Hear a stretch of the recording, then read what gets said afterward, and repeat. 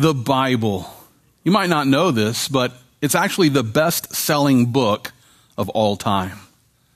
Not only that, but listen, the Bible is also the best-selling book of the year each and every year. That's amazing. As a matter of fact, there are more than 20 million Bibles sold each year in the United States alone.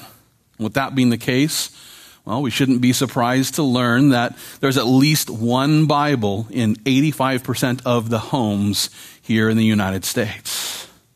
And according to the research conducted by Lifeway, the average household here in America has at least 4 Bibles. And then when we factor in the Bible apps that people download to their cell phones, well, there should be no doubt that the Bible is a book that is readily available to every American.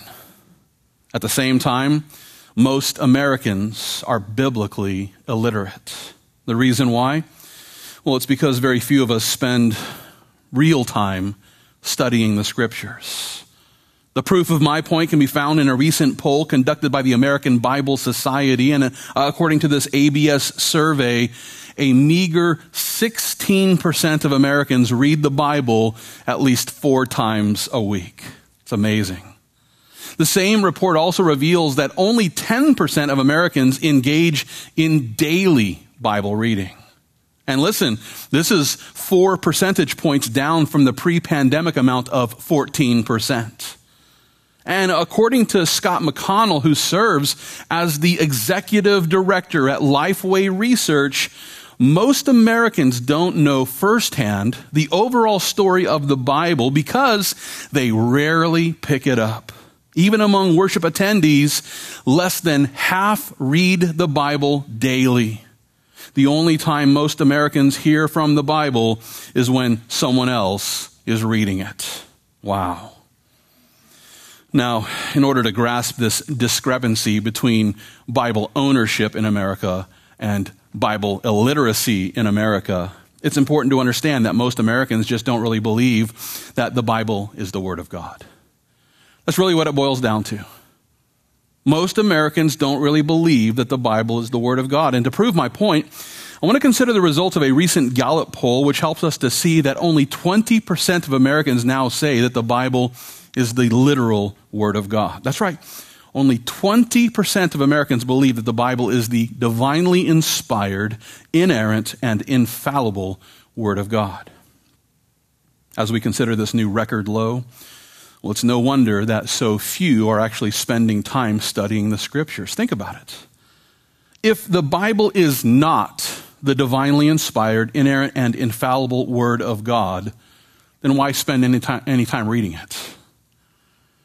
If the Bible is not the divinely inspired, inerrant, and infallible Word of God, then it's just another religious book written by men who are obviously attempting to control the masses.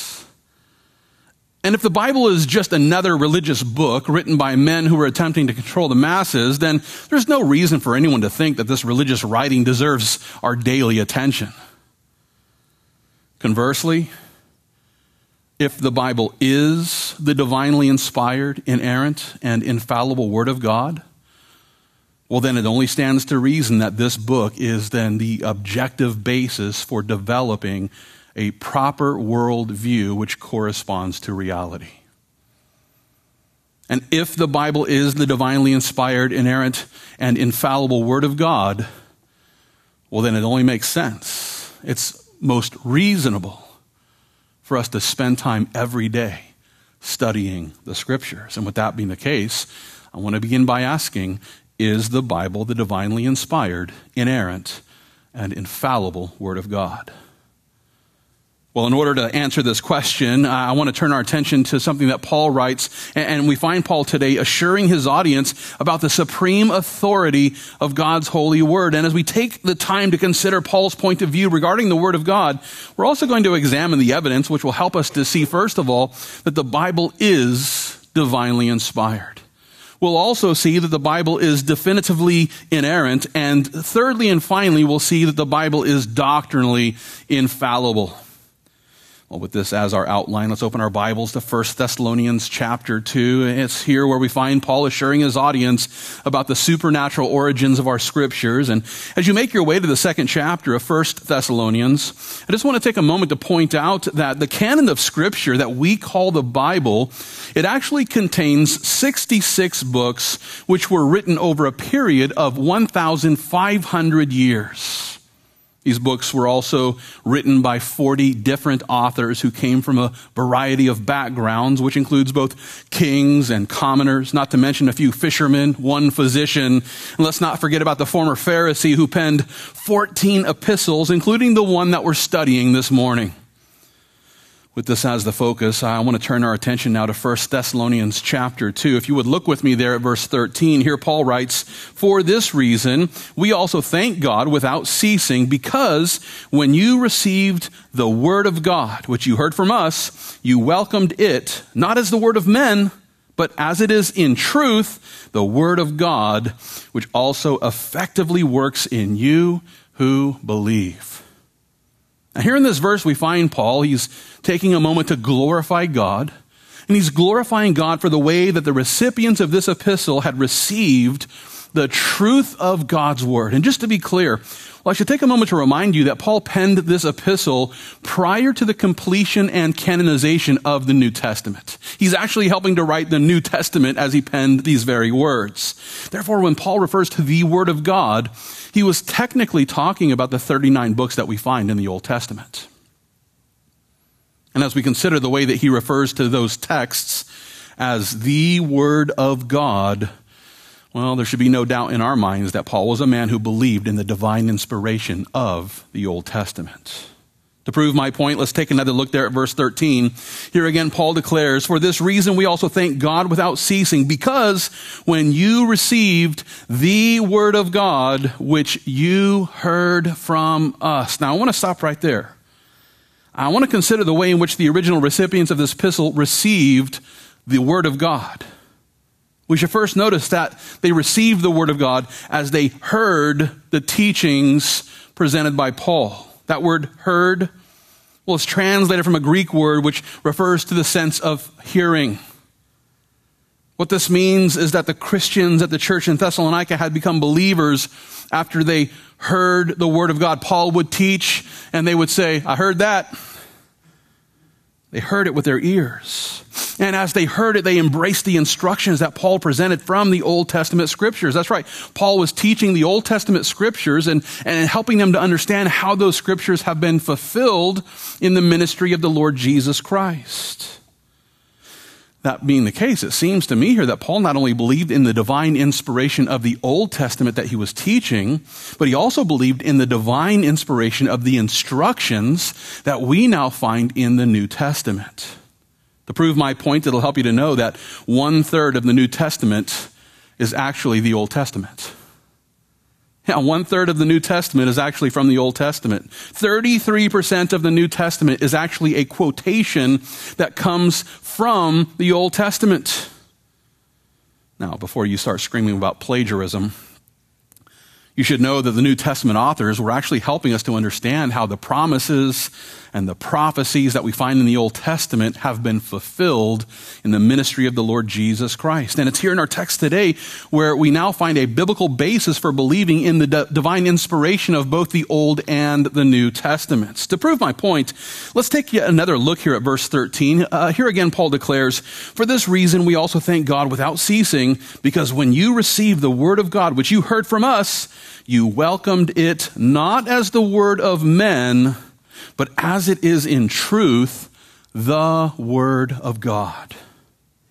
And I want to stop right there. I want to consider the way that the believers there in Thessalonica received the instructions presented by Paul. According to Paul, they didn't just receive his teachings as the ideas that originate within the mind of a finite man. as Paul presented them with instruction from the Old Testament and explained how these things have been fulfilled in Christ Jesus, they received these teachings as the divinely inspired Word of God. And while their belief doesn't prove that the Bible is the divinely inspired Word of God, this verse does help us to see that the first century saints, they actually believed in the divine inspiration of the Scriptures. Now, to better understand the point that I'm trying to make here, listen, when I refer to the divine inspiration of God's Word, we should consider the way that Paul describes this in order to grasp what do we mean when we say divine inspiration. Well, I think that Paul puts it plainly in his second letter to a pastor named Timothy. So with this as the focus, hold your place here in 1 Thessalonians. I'd like you to turn in your Bibles now to 2 Timothy chapter 3. As you're making your way to the third chapter of 2 Timothy, I just want to take a moment to point out that when Paul refers to the Scriptures as the Word of God, he was simultaneously assuring us that the Bible is a creation of divine inspiration. But I like the way that Paul puts it here in 2 Timothy chapter 3. If you would look with me there beginning at verse 14. Here, Paul instructs Timothy by declaring, "Continue in the things which you have learned and been assured of, knowing from whom you have learned them, and that from childhood you have known the Holy Scriptures, which are able to make you wise for salvation through faith, which is in Christ Jesus. All Scripture is given by inspiration of God and is profitable for doctrine, for reproof, for correction, for instruction in righteousness, that the man of God may be complete, thoroughly equipped for every good work." Now here in these verses we find Paul, he's encouraging Pastor Timothy to realize that the Holy Scriptures that we find in the Bible, they weren't just the words of finite men.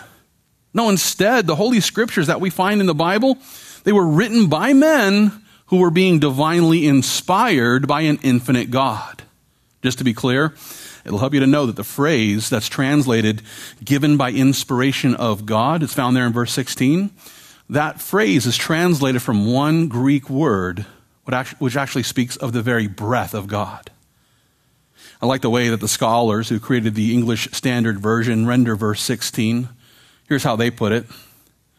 All Scripture is breathed out by God and profitable for teaching, for reproof, for correction, and for training in righteousness. From this, we can see that Paul truly believed that the content of the Bible was breathed out by God. Think about that for a moment. The Bible is the very breath of God. And I'd like to assure you this morning that God does not have bad breath. Some of us do. Trust me. But God does not. And as we consider this belief in the divine inspiration of the Bible, that the Bible is the very breath of God, well, it's no wonder that conservative Christian pastors like myself, we believe in the verbal plenary inspiration of God's Word. And you might be thinking, who's he, what's he? Well, let me put it simply. I believe that when it comes to the original autographs of each book, every word and every part of the Bible was divinely guided by the Spirit of the living God. Now, when it comes to the verbal plenary inspiration of God's Word, I'm sure we all realize that believing this doesn't make it so. Believing this doesn't make it so. A person can believe in the divine inspiration of the Bible, but that doesn't prove that the Bible is divinely inspired. That being the case, we should take a moment to ask, well, is there any evidence for the divine inspiration of the Bible? And with this question in mind, I want to consider something that the Apostle Peter wrote in his second epistle. If you would continue holding your place there in 1 Thessalonians, and let's turn in our Bibles to 2 Peter chapter 2. Now, as you make your way to the first chapter of 2 Peter, I just want to spend some time considering the evidence for divine inspiration, which is based upon the concept of biblical continuity. Biblical continuity. In order to grasp the evidence that I'm referring to, I should take a moment to point out that, that the Bible includes 66 different books. So we see it as one book, the Bible. But it's actually 66 books. It's written by 40 different authors over the course of 1,500 years by men with, as I've already pointed out, men with many different backgrounds. Not only that, but the books of the Bible were also written on 3 different continents using 3 different languages. And let's not forget about the variety of literary genres, which include poetry, prophecy, parables, as well as precepts.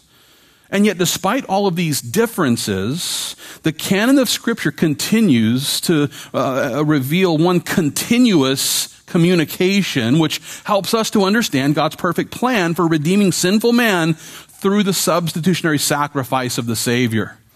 I just want to think about that for a moment. How difficult would it be to convince 40 different authors here in the 21st century to collaborate on a book that has a continuous, consistent revelation of God's plan of redemption? If we were to take 40 different authors here in America in the same year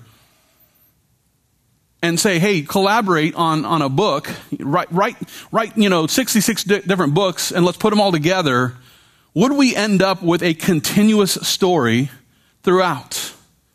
The answer is probably not. And listen, when you factor in the time frame that it took for all 66 books to be completed and canonized, well, there's no doubt in my mind that the divine inspiration of the Bible is the best explanation for biblical continuity. You see, the Bible, though it's written by all these different guys over the course of 1,500 years from all these different places and backgrounds, it still has one continuous revelation. It tells us about the creation of man, the fall of man, and the redemption of man. And it's a continuous revelation that all makes sense together. In order to further make my case, we must not fail to factor in all of the fulfilled prophecies that we find throughout both the Old and New Testaments. And just to be clear, it'll help you to know that a prophecy is not the same as a prediction. See, people present predictions. We think we know a little bit about, the nature of man and the way things work, and so we make predictive, presentations about what we think is going to happen in the future, and that's all fine and well. Some are better than others at this, like Nostradamus. I think, he was about 50% right? Good on him. But we're not talking about predictions. We're talking about prophecies. A prophecy is actually God's way of revealing the future in advance. God's not predicting the future. He's letting us know what's going to happen in the future. Why? Because he already sees it. And according to the research of one theologian named J. Barton Payne, over 1/4 of the Bible is prophetic in nature. As a matter of fact, 27% of the Bible is prophetic in nature, which is equivalent to more than 1 in 4 Bible verses. And not only that, but as we consider the amazing accuracy of the prophecies that have already been fulfilled from the Bible, listen, as we factor in the statistical probabilities of those prophecies actually coming to pass, we have to come to the conclusion that the Bible has indeed been inspired by the mind of an infinite being who is able to see the end from the beginning. I think that the Apostle Paul sums it up best here in 2 Peter chapter 1 as he considered how the ministry of the Lord Jesus Christ was the fulfillment of so many prophecies from the Old Testament. And it's here in 2 Peter chapter 1, beginning at verse 19, where Peter declares, "So we have the prophetic word confirmed, which you do well to heed as a light that shines in a dark place until the day dawns and the morning star rises in your hearts. Knowing this first, that no prophecy of Scripture is of any private interpretation. For prophecy never came by the will of man, but holy men of God spoke as they were moved by the Holy Spirit." Here in these verses, we find the Apostle Peter, he's appealing to the prophecies of the Bible as powerful proof that the Bible was divinely inspired by the Holy Spirit of God. And more specifically, he's pointing to the fulfillment of prophecy through the ministry of the Lord Jesus Christ. He's looking at the prophecies from the Old Testament that the Lord Jesus fulfilled in his first advent. And as we consider the way that Christ Jesus came and fulfilled the prophecies that point to the first advent of the Messiah, Peter rejoiced in knowing that there's now excellent evidence that helps us to see that the Bible is in fact the divinely inspired Word of God. Men were moved by the Holy Spirit to write down the things that we find in the Scriptures. And prophecy is the perfect proof that this is true. And while it's true that the Bible is the divinely inspired Word of God, it's also true that the Bible is the definitively inerrant Word of God. And to explain what I mean by this, let's make our way back to 1 Thessalonians chapter 2. Here we find Paul. He's assuring his audience about the inerrancy of God's Word. I want to consider how Paul puts it here in verse 13. Notice with me again where he declares, "For this reason, we also thank God without ceasing, because when you received the Word of God, which you heard from us, you welcomed it not as the word of men, but as it is in truth, the Word of God, which is also effectively working in you who believe." Now, as we take a closer look at this verse, we must not fail to notice the word truth there. Just to be clear, Paul was using a Greek word which can also be rendered most certainly, undoubtedly, or definitively.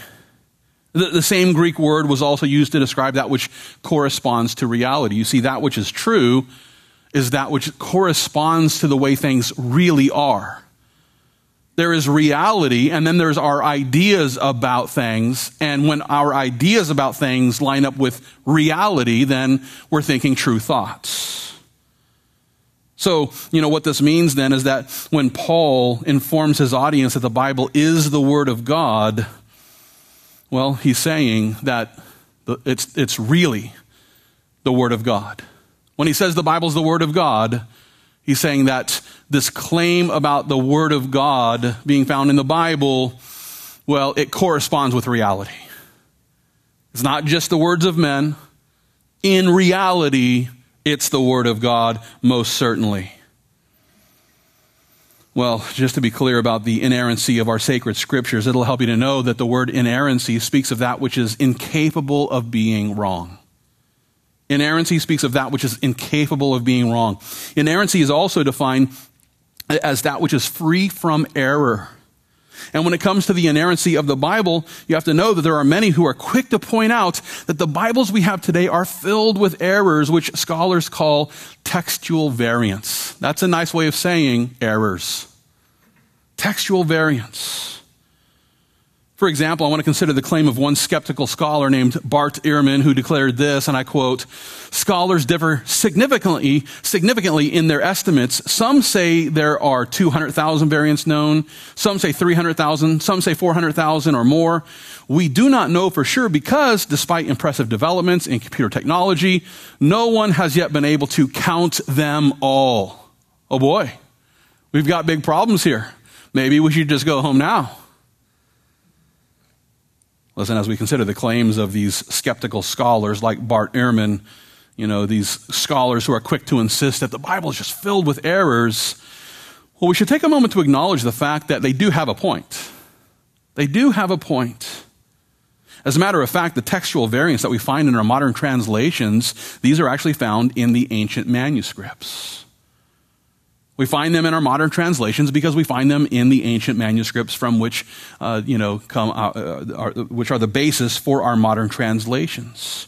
And as we consider all of the copyist errors that we find in the ancient manuscripts of the scriptures, it'll help you to know that we actually find three main types of errors, which include errors of the eye, errors of the pen, and errors of speech. Now, the errors of the eye, this is caused when the copyist confuses letters in a word or uses the wrong ending of a word, these sorts of things. Then the errors of the pen typically occur when a copyist carelessly fails to transfer text to the new copy, and so their eyes are getting tired maybe, and they just fail to take this section here and put it in the new manuscript. Then there are errors of speech, which would occur when the scribe was confused by the dictation. So in this case, someone's dictating the words, and the scribe gets confused and copies the wrong thing. With all this in mind, I want to take a moment to consider the sort of textual variants that we actually find then in the ancient manuscripts. These variants include spelling differences. One manuscript spells this word this way and the other differently. There's order of word differences, like in one manuscript it says Christ Jesus, and in that one it says Jesus Christ. There's also errors of omission, things that have been left out or things that have been added in. And while it's true that there are upwards of 400,000 variants found in the New Testament manuscripts, Well, it's also true that we have so many manuscripts, thousands and thousands of manuscripts, that scholars are actually able to reproduce the original New Testament to a high degree of certainty, despite all of these textual variants. I like the way that Greg Kokel summed it up when he declared this. He says, "What can we conclude from the evidence? Virtually all of the 400,000 differences in the New Testament documents, spelling errors, inverted words, non-viable variants, and the like, are completely inconsequential to the task of reconstructing the original." Incredible. Now, I realize that all of these variants still appear to create a challenge for those like myself who believe in the inerrancy of the Bible. And so if you're wondering why I still believe in biblical inerrancy, well, it'll help you to know that when we refer to biblical inerrancy, we're actually referring to the original autographs. We're not talking about the copies. We're not talking about the manuscripts, the thousands and thousands of manuscripts where we find these little variants. No, when we talk about biblical inerrancy, we're talking about the autographs, the actual work which was divinely inspired by God and therefore free from error. We're talking about the authors who wrote the book.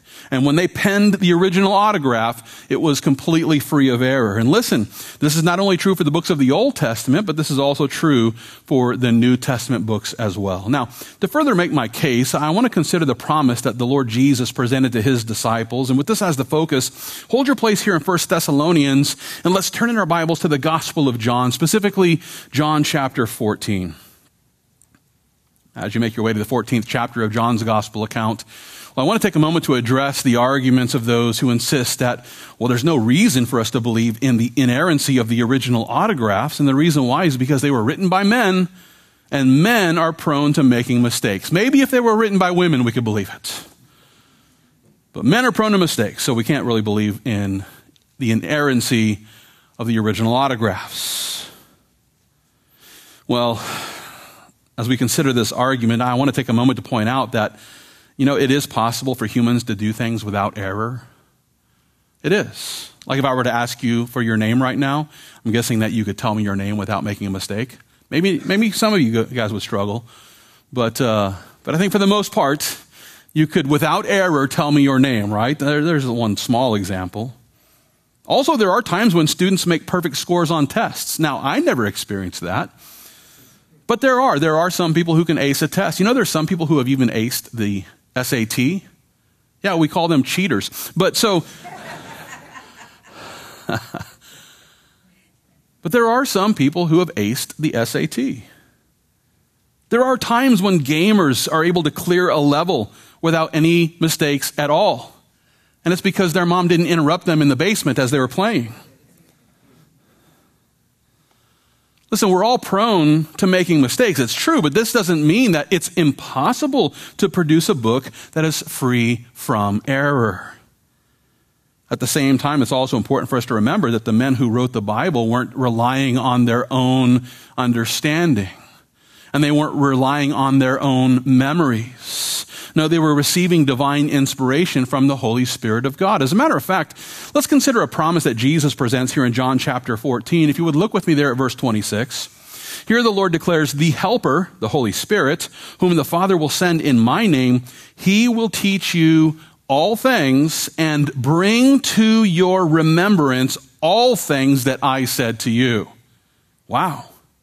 The Lord Jesus was helping his disciples to realize that the Holy Spirit was going to be sent, and the Holy Spirit would provide them with help by giving them perfect recall as he reminded them of everything that Jesus said. That's right, the Holy Spirit was sent to provide the disciples with the ability to remember the instructions of our Savior. They weren't just relying on their own memories. The Holy Spirit was there to help them. Not only that, but the Holy Spirit was also sent to provide them with even more instructions, which we find in the New Testament. To prove my point, let's flip forward to John chapter 16. I want you to look with me here at John chapter 16, where Jesus presents this specific promise. And if you would look with me here in John 16, verse 12, here the Lord Jesus declares, "I still have many things to say to you, but you cannot bear them now. However, when he, the Spirit of truth, has come, he will guide you into all truth. For he will not speak on his own authority, but whatever he hears, he will speak, and he will tell you things to come. He will glorify me, for he will take of what is mine and declare it to you. Here in these verses, we find the Lord Jesus assuring his apostles about the heavenly help that they would eventually receive as the Spirit of truth showed up to provide them with divine guidance.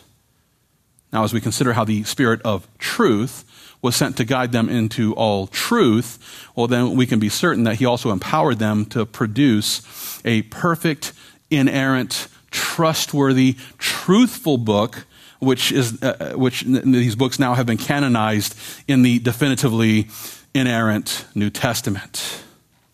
Now, this brings us to our third and final point, because listen, if it's true that the Bible is the divinely inspired Word of God, and if it's true that the Bible is the definitively inerrant Word of God, well, then it's also true that the Bible is the doctrinally infallible Word of God.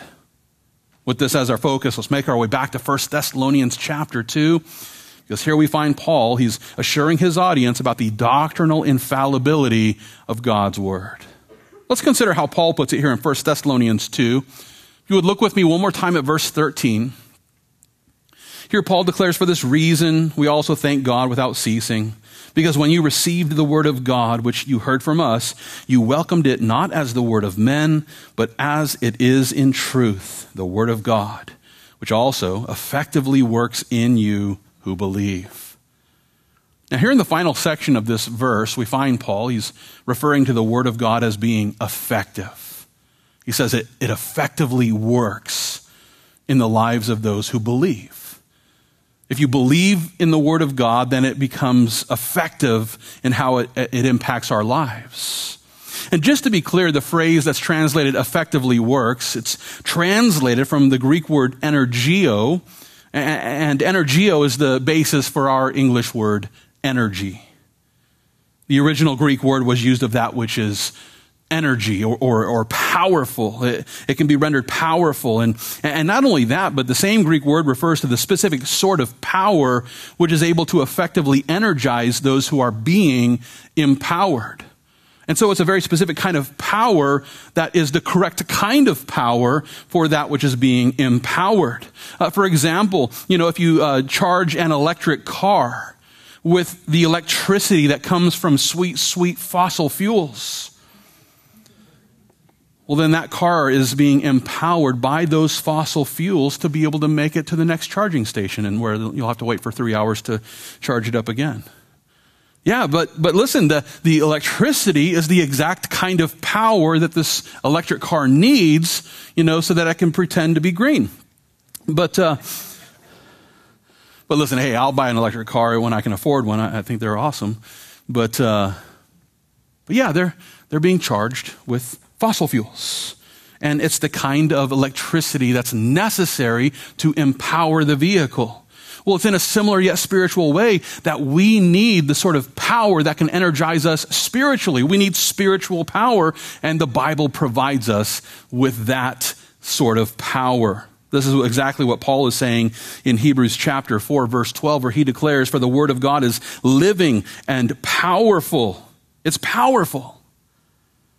And it's sharper than any two-edged sword, piercing even to the division of soul and spirit and of joints and marrow, and is a discerner of the thoughts and intents of the heart. Christian, listen. The Word of God is living. It's alive and it's powerful. It's got the power we need. And it enables us to be able to see all of the sinful thoughts and immoral intents that we still have hidden within our hearts.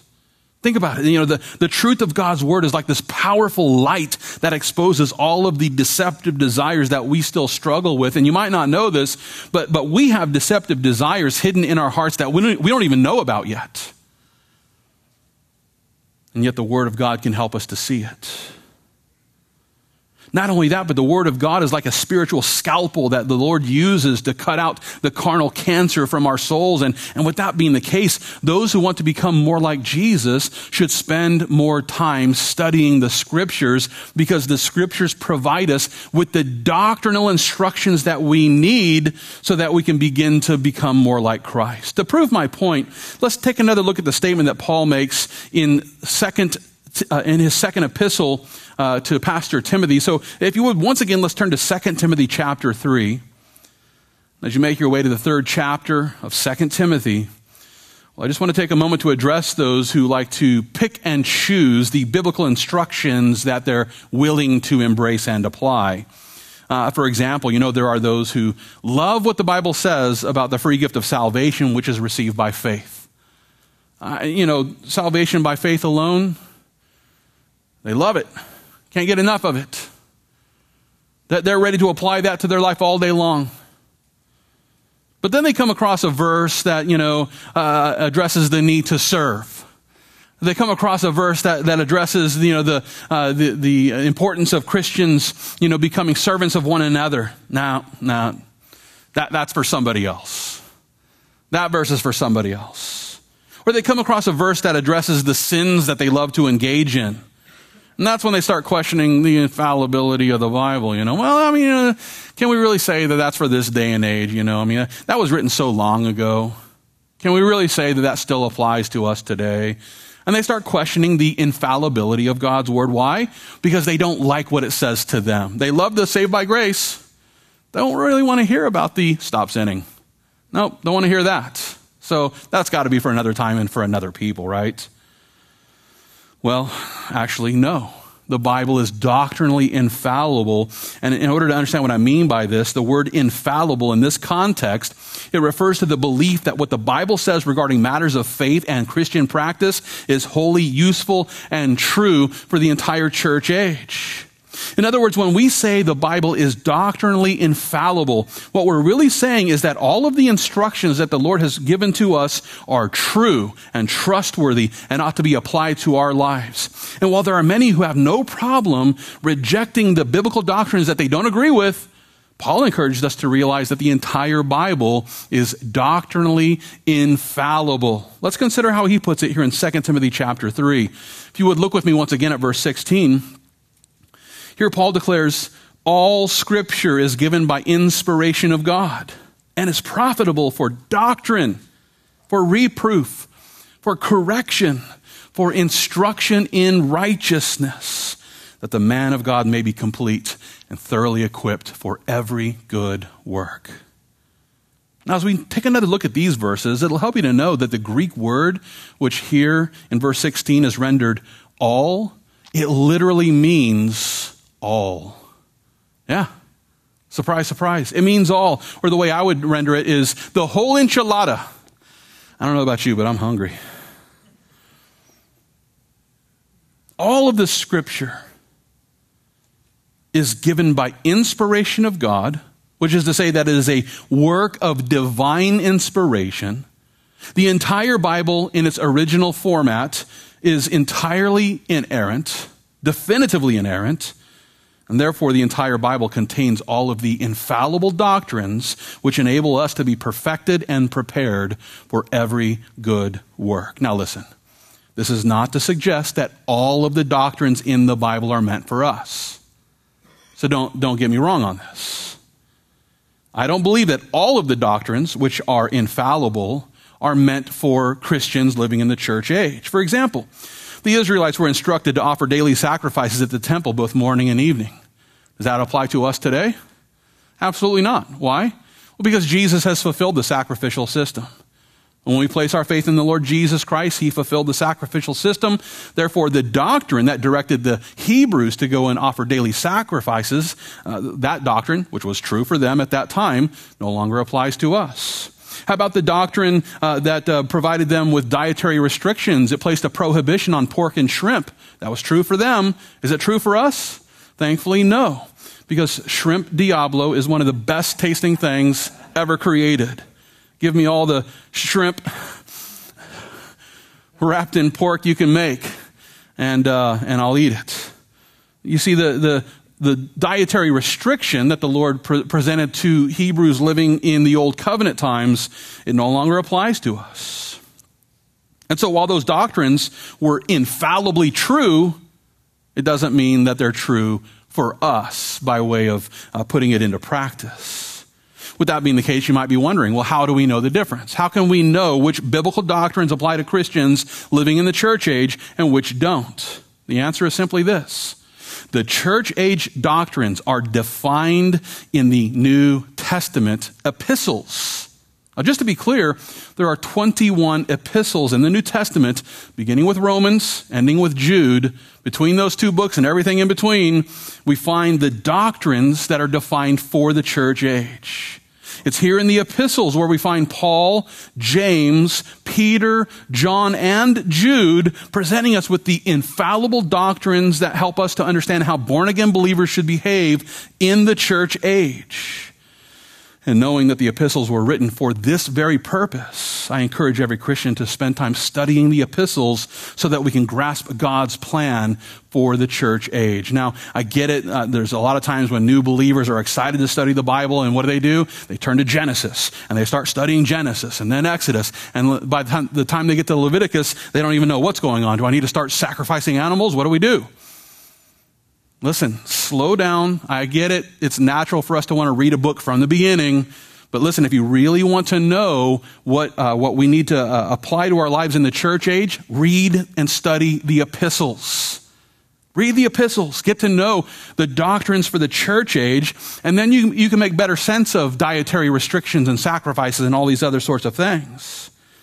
So Christian, if you really want to get a handle on the Christian faith, study the epistles first. And then from there, you can understand the rest of Scripture. At the same time, I also believe that all Scripture was written for our benefit, including the events recorded in the Old Testament, no matter what Andy Stanley says. So with that, I think that Paul sums it up best in 1 Corinthians 10. There he declares, now all these things happen. He's speaking of the Old Testament things. All these things happened to them as examples, and they were written for our admonition, upon whom the ends of the ages have come. Therefore, let him who thinks he stands take heed lest he fall. In other words, the Old Testament was not, it was actually inspired of the Holy Spirit. And not only that, but those historic accounts were written so that we might learn from their examples, both bad and good. Yeah, we ought to be learning from the admonitions that we find in the Old Testament through the lens of the New Testament epistles. And while there are many pastors who avoid the Old Testament altogether, I'm not one of those guys.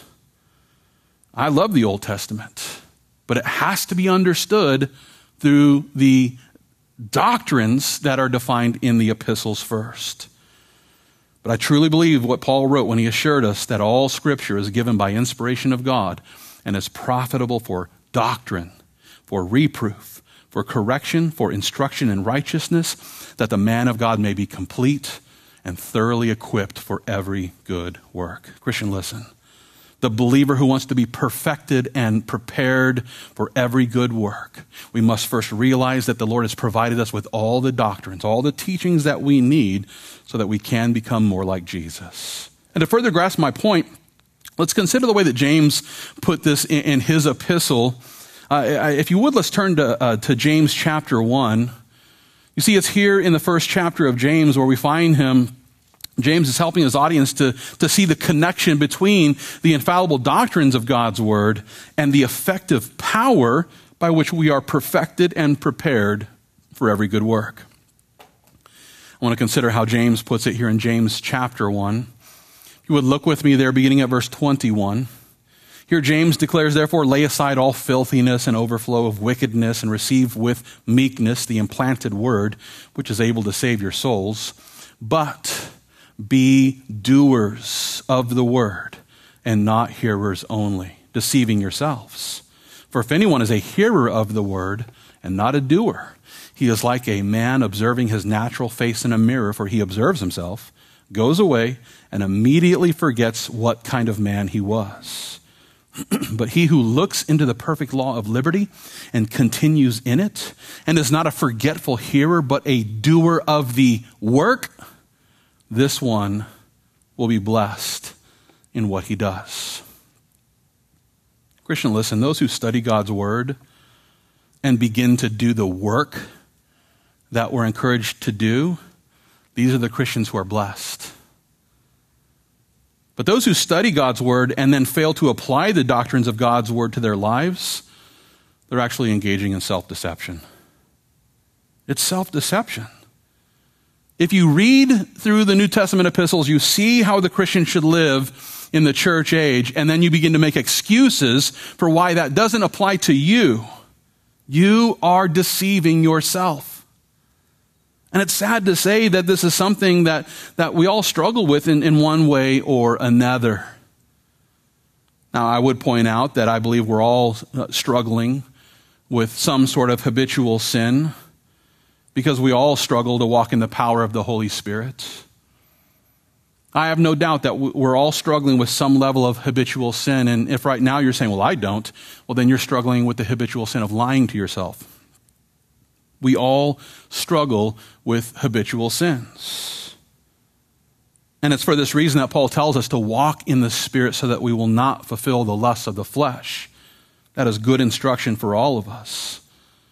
But listen, I'm not trying to address those who are struggling with sin and they're broken over it and they pray about it and they're seeking the Lord about it. And that should be every single one of us as we continue to try to walk in the power of the Holy Spirit. I'm referring to those who read the scriptures, they see it, they don't like what it says, and they begin to explain it away.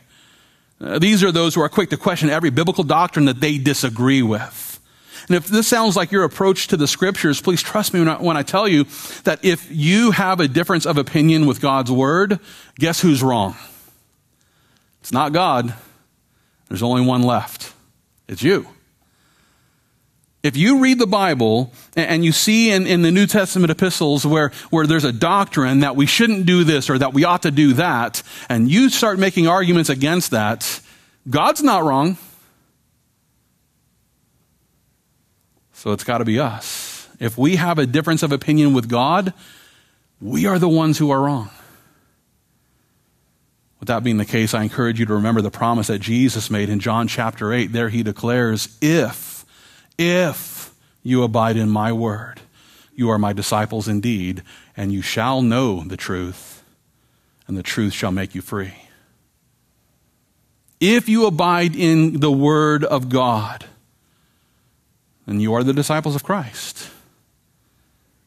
And as we abide in his word, we discover the truth, which then sets us free from our habitual sins. If you're struggling with habitual sin, as most of us probably are, then the best thing that we can do is to continue abiding in God's word, which will set us free.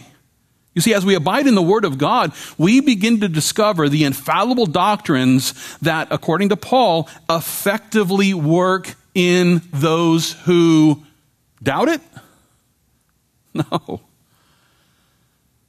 It effectively works in those who question it? Nope. It effectively works in those who dismiss it? Nope. It effectively works in those who believe it. You see, it's by faith that we're sanctified. And the effective power that energizes us to gain the victory over habitual sin happens when we look at the Word of God, we see what it says, we feel the conviction of it, we embrace it and say, yes, Lord, help me. Help me to become more like you.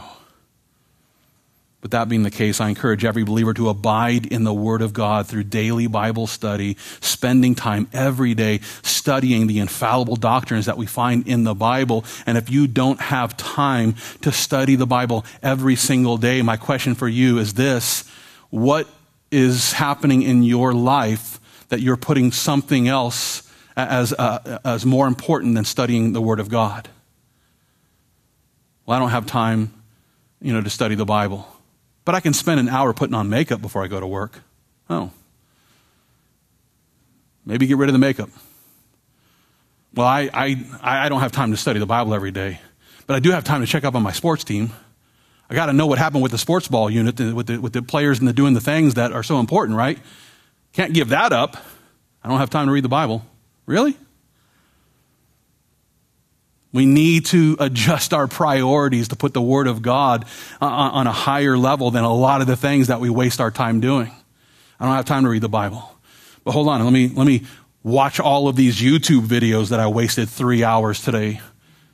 Yeah. We need to adjust our priorities. But this will only happen if we look at the Bible and say, that's the Word of God. This is the most important information on the planet today. There is not more important information on the planet today than the Bible.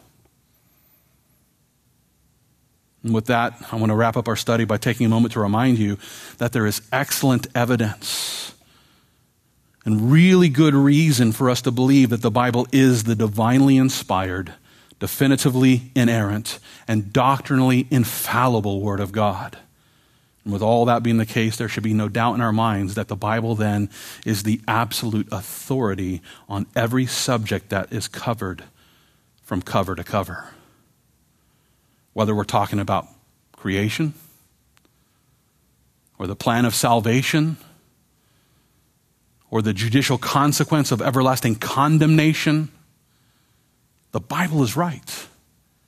And where our opinions are different, we would do well to repent and adjust our beliefs to line up with the Scriptures so that we can have a worldview that corresponds with the way things really are.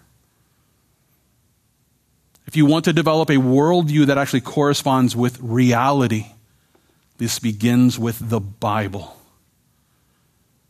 And the reason why is because the Bible is the Word of God.